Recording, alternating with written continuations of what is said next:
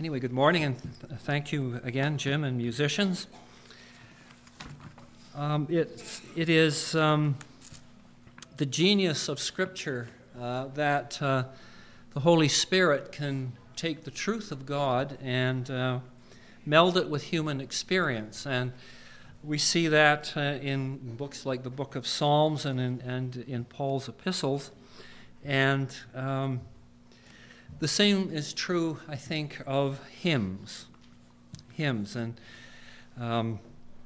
very often, well-written hymns with good music really speak to us as the hymn writer speaks of the truth of God and of the truth of God as seen through the light of human experience. And as a scaffold, sort of, for what I'd like to speak about this morning, I'd like to take the hymn, which, interestingly enough, is in the Eternal Destiny part of the Praise Hymn book, Abide With Me. You'll find that hymn if you want to look at the lyrics. It's hymn number 478. And I thought I would just share a little bit about the author. The author of the hymn is a man called Henry Francis Lyte, L-Y-T-E. He was born in Scotland, and his father was a ne'er-do-well and abandoned his family when the children were still young. Henry Lyte went to school at a place of Portora Royal School in Enniskillen County in Ireland, and he went there and he was adopted by the headmaster at that school. And so he was effectively an adopted son. His mother also died. He was abandoned by his father, and his mother died when he was quite young. And perhaps it's this sense of abandonment that he experienced early in life that lay in the background for this hymn, Abide With Me. He went into the Anglican clergy, and he had a conversion experience when he was apparently fairly superficial preacher until he was visiting with a dying minister who he must have been friends with, because he's told Lyte on his deathbed that both Lyte and himself had been mistaken in not taking the epistles of Paul in their plain and literal sense. And so Lyte began to study the Bible and became a believer. And this shines through in his hymns. He didn't live a long life. He died when he was only 54. His health was never good. He was a friend of Samuel Wilberforce and opposed slavery and organized a petition to Parliament requesting that slavery be abolished in Britain. And so that's kind of the background of his life. He sometimes had as many as 400,000 children under his direction, places where children could go hear the Bible preached, and things done that would interest young people. And so he was an interesting man, had an interesting life. Abide With Me. This is a hymn that was written shortly before his death, and I'd just like you to read you the lyrics before we take a look at some of the scriptural references that I've jotted down in connection with it. It's a beautiful hymn, and these are the words: Abide with me, fast falls the eventide. The darkness deepens, Lord, with me abide. When other helpers fail and comforts flee, help of the helpless, O abide with me. Swift to its close ebbs life's little day. Swift to its close ebbs out life's little day. Earth's joys grow dim, its glories pass away. Change and decay, and all around I see. O thou who changest not, abide with me. I need thy presence every passing hour. What but thy grace can foil the tempter's power? Who like thyself my guide and stay can be, through cloud and sunshine, Lord, abide with me. I fear no foe with thee at hand to bless. Ills have no weight and tears no bitterness. Where is death's sting, where grave thy victory, I triumph still, if thou abide with me. Hold thou thy cross, and if I'm not mistaken, I think in praise, if you're following along, it says, hold thou thy word, but the original says, hold thou thy cross before my closing eyes, shine through the gloom and point me to the skies. Heaven's morning breaks and earth's vain shadows flee in life and death. O Lord, abide with me. Someone once said that life is not for the faint of heart, and I think that's true. And for my first scriptural reference relating to this hymn, which may or may not have been in Light's mind, is the 23rd Psalm. The 23rd Psalm.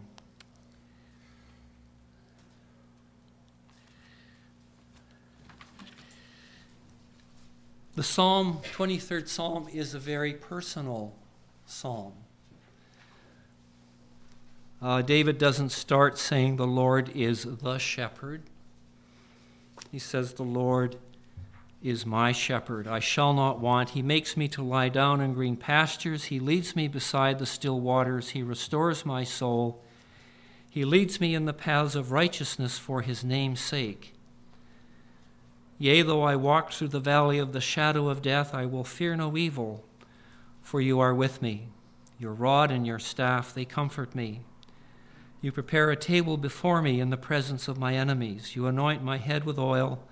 My cup runs over. Surely goodness and mercy shall follow me all the days of my life, and I will dwell in the house of the Lord forever. And so we see here David's sense of his need of a shepherd. I've just been reading through 1 Samuel and the early part of 2 Samuel, and you can see how this psalm would have been informed by David's life experience. He was being pursued by Saul. This man, Saul, had been called to be king of Israel, but through disobedience had lost God's favor, and he was troubled. It says an evil spirit from God was sent to trouble him. And I think we have to be careful there when we read that, because God is not the author of evil, but sometimes he permits that for his own purposes. So Saul was a troubled man, and he pursued David. And so David often found himself walking in the valley of death. And on one occasion, David said to his friend Jonathan, Saul's son, but a step separates me from life, separates me from death. And so Henry Light in his hymn says, abide with me, the darkness deepens. When other helpers fail and comforts flee, help of the helpless, oh, abide with me. And so David felt, as he was pursued by Saul, that other helpers failed, that death was very near. And so he needed God's abiding presence. Then in the second verse, we read, swift to its close ebbs out life's little day. Earth's joys grow dim, its glories pass away. Change and decay in all around I see. O thou who changest not, abide with me. I think Light found comfort in the thought that God does not change. He's not one thing one day and something else the other. We as human beings can be very much at the mercy of our moods, how we feel. God doesn't change. The enduring nature of God, in contrast to our own transitoriness transitoriness.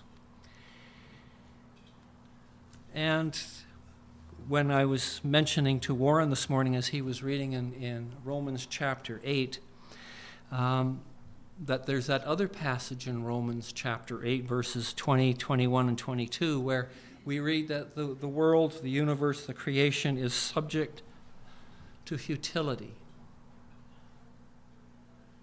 And often life feels that way, doesn't it? It feels futile. I sometimes, when I work out at the Y, and I sometimes tell people that working out can be a metaphor for life. You work really hard but stay in the same place. The world is subject to futility. It's subject or under bondage to corruption. It labors in pain.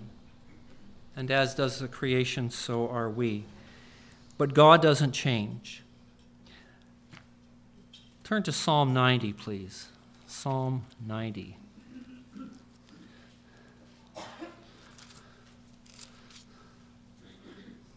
We'll just read the first 10 verses or so. This is one of my favorite psalms. It says, Lord, you have been our dwelling place in all generations before the mountains were brought forth, or ever you had formed the earth and the world. From everlasting to everlasting, you are God.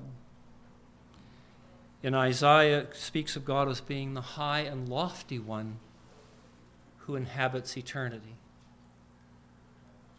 And it's, I think, Light wrote this hymn in the light of eternity, looking at human life, turning around, as it were, and looking at human life as it's illuminated by the light of eternity. Verse 3, you turn man to destruction and say, return, O children of men, for 1,000 years in your sight are like yesterday when it is past, and like a watch in the night you carry them away like a flood. They are like asleep in the morning. They are like grass which grows up in the morning. It flourishes and grows up in the evening. It is cut down and withers. For we have been consumed by your anger, and by your wrath we are terrified. You have set our iniquities before you, our secret sins in the light of your countenance. For all our days have passed away in your wrath. We finish our days our years like a sigh. The days of our lives are 70 years, and if by reason of strength they are 80 years, yet their boast is only labor and sorrow, for it is soon cut off, and we fly away. The first two verses of the 90th Psalm speaks of the everlasting nature of God. And in the light of that, Moses considers our lives. And I'll be 72 this October, and I'm probably long past my best before date, but yeah, life is transient. In the light of eternity, somebody once said, in the light of eternity, the mountains are as ephemeral as the clouds. And so are we. Swift to its close ebbs out life's little day. Earth's joys grow dim, its glories pass away. Change and decay, and all around I see. O thou who changest not, abide with me. This business of change and decay, I was thinking, you buy a new car, and it comes from the dealership. It's hopefully in mint condition. We'll say that it is. But the years go by, and pretty soon you notice the little dents there. The engine doesn't run as smooth. Little rust spot there. The tires are starting to get bald. Things change in this world. God changes not. I used to have hair, hard to believe as that might be. I often wonder if I ever bought myself a rug and came in, if anyone would recognize me. And so, change and decay all around we see. O thou who changest not, abide with me. And again, thinking of Light's life experience, being abandoned by his father, losing his mother and younger brother when he was young, he cherished that sense of God's timelessness, of his abiding. Third verse, I need thy presence every passing hour. What but thy grace can foil the tempter's power? Who like thyself my guide and stay can be? Through cloud and sunshine, Lord, abide with me. There's that hymn, I need thee every hour. I think that's true. Some of us are so self-sufficient. I'm self-sufficient sometimes. I really don't need anybody. That's a false sense of self for sure. We need God's presence with us every passing hour. And let's turn to Hebrews chapter 2. We'll read a few verses in there. Hebrews, these verses came to me as I was thinking through this hymn. Hebrews chapter 2.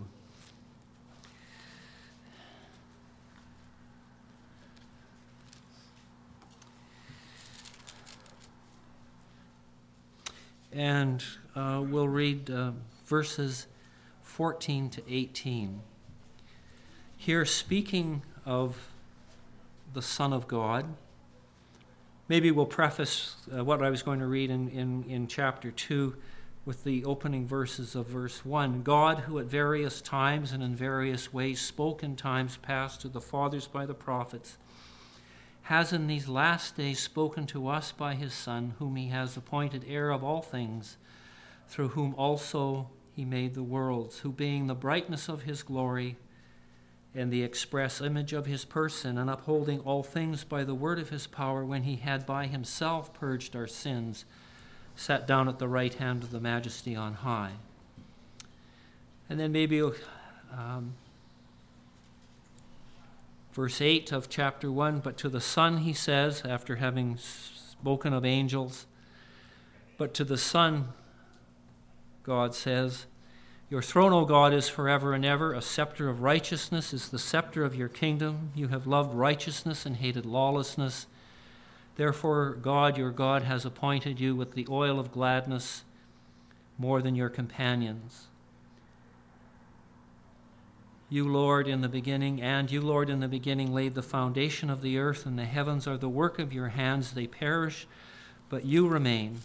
They will all grow old like a garment.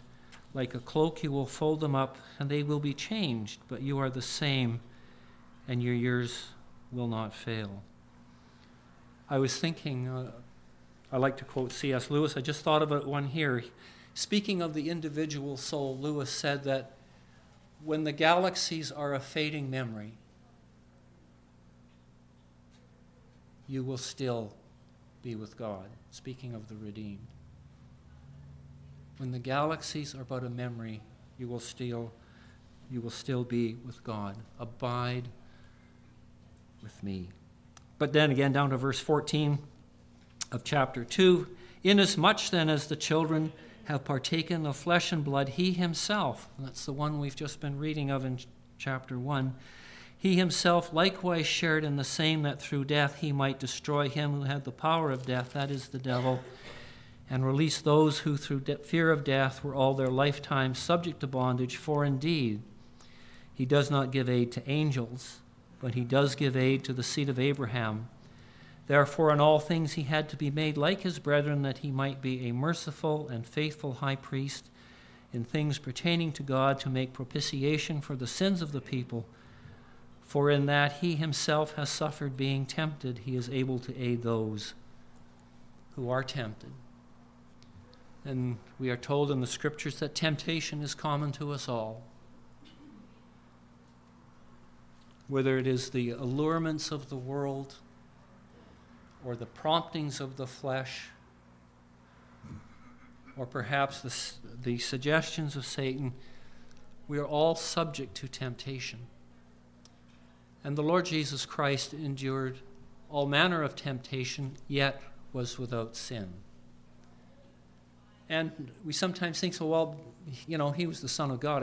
Might have been easy for him. I think probably that the Son of God, being pure and holy, innocent, undefiled, separate from sinners, perhaps felt the horror of sin much more than we do. But light could say, what but thy grace can foil the tempter's power? Who like thyself my guide and stay can be? Sometimes we hear people say, WWJD, what would Jesus do? Well, that's a very valid point. Who like thyself my guide and stay can be? Through cloud and sunshine, Lord, abide with me. Well, our time is starting to go, and very quickly, verse 4, I fear no foe with thee at hand to bless, ills have no weight, and tears no bitterness. Where grave thy victory, I triumph still, if thou abide with me. I think all of us, to a varying degree, fear death. He remains a formidable enemy. And we are increasingly in a world that looks upon death as a release. Doctor-assisted suicide and all that kind of thing. But death is an enemy. And the scriptures say the last enemy that will be destroyed is death. Quickly over to 1 Corinthians 15. 1 Corinthians 15. Just a few short verses there. 1 Corinthians 15.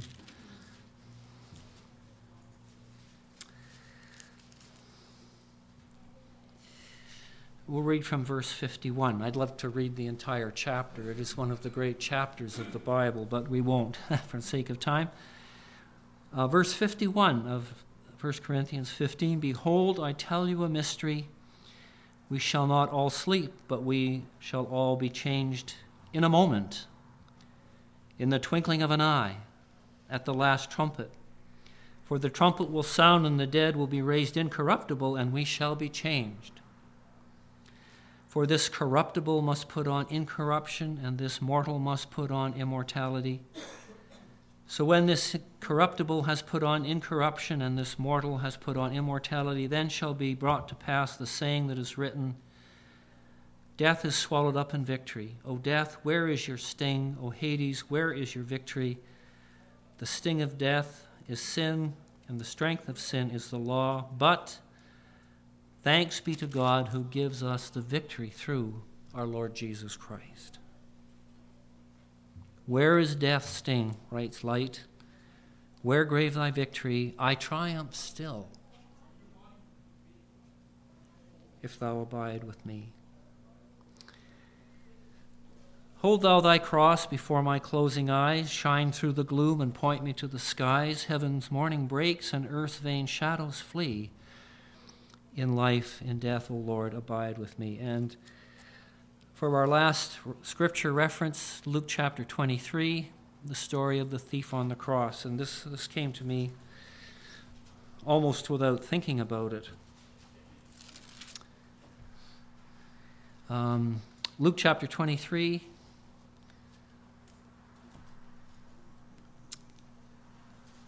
Luke chapter 23.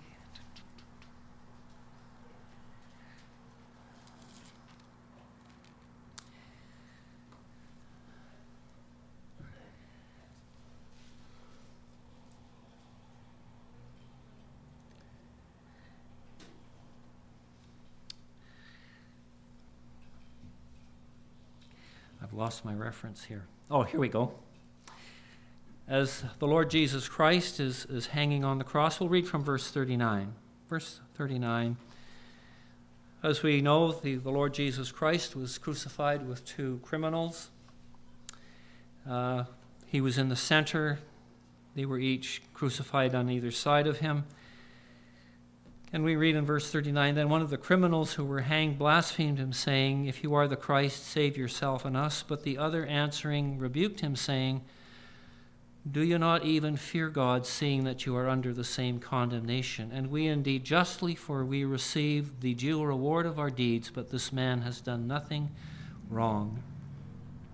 Then he said to Jesus, Lord, remember me when you come into your kingdom. And Jesus said to him, assuredly, I say to you, today you will be with me in paradise. This thief didn't know the 4 steps to salvation. He hadn't had a course in theology, hadn't been to Bible school. He was just a thief who had been caught and was being crucified. And yet he recognized in the person of Christ someone to trust in, someone to pray to, actually. He said, what is it? Lord, remember me when you come in to your kingdom. And then we have the Lord's promise. Hold thou thy cross before my closing eyes, shine through the gloom and point me to the skies. Heaven's morning breaks, and earth's vain shadows flee. In life, in death, O Lord, abide with me. That, I think, could almost summarize the thief's request there. Lord, remember me. Remember me. And the thief never had a chance to go to church, never had a chance to give, never had a chance even to be baptized. But he had the Lord's promise. Today, you will be with me in paradise. I trust that would be everyone's portion here this morning, that you with light could see life for what it is. It's short, it's ephemeral. Some places it's described as a shadow, and often it's a lot of trouble. But if the Lord Jesus Christ is abiding with you, then you can see it through to an end. Perhaps in closing, why don't we sing this hymn? If I could, number 478 in the praise book. Perhaps we'll stand and sing and remain standing for closing prayer. 478. And if there's anyone here this morning who has not yet committed their lives to the Lord Jesus Christ, I would say, as Paul says, I would beg you, be reconciled to God through our Lord Jesus Christ, through faith in him. Heavenly Father, we thank you for this brief time in your word. We thank you, our God, that for those who trust you, for those who have committed their lives to the Lord Jesus Christ, you have promised your abiding presence. We think of the Lord Jesus speaking in John 10 as he spoke of himself as the Good Shepherd. And we would just claim, our God, the promise that the Lord indeed would be our shepherd, that he would help us to resist temptation, that he would help us, our God, in this life, in the things that we think, in the things that we say, in the things that we do. Your name would be glorified. We pray for any here who have not yet trusted the Lord Jesus as their Savior, that they would do so, and that they would be aware of the Lord's abiding presence in their lives. We think of those who can't be with us, those who struggle with illness or limited by age. We just pray for them and commit them to your care. Pray for your blessing now as we part, for safety through the balance of this day. We just commit ourselves to your care and keeping, O God, and we would say with the hymn writer, abide with us. In Christ's name we pray. Amen.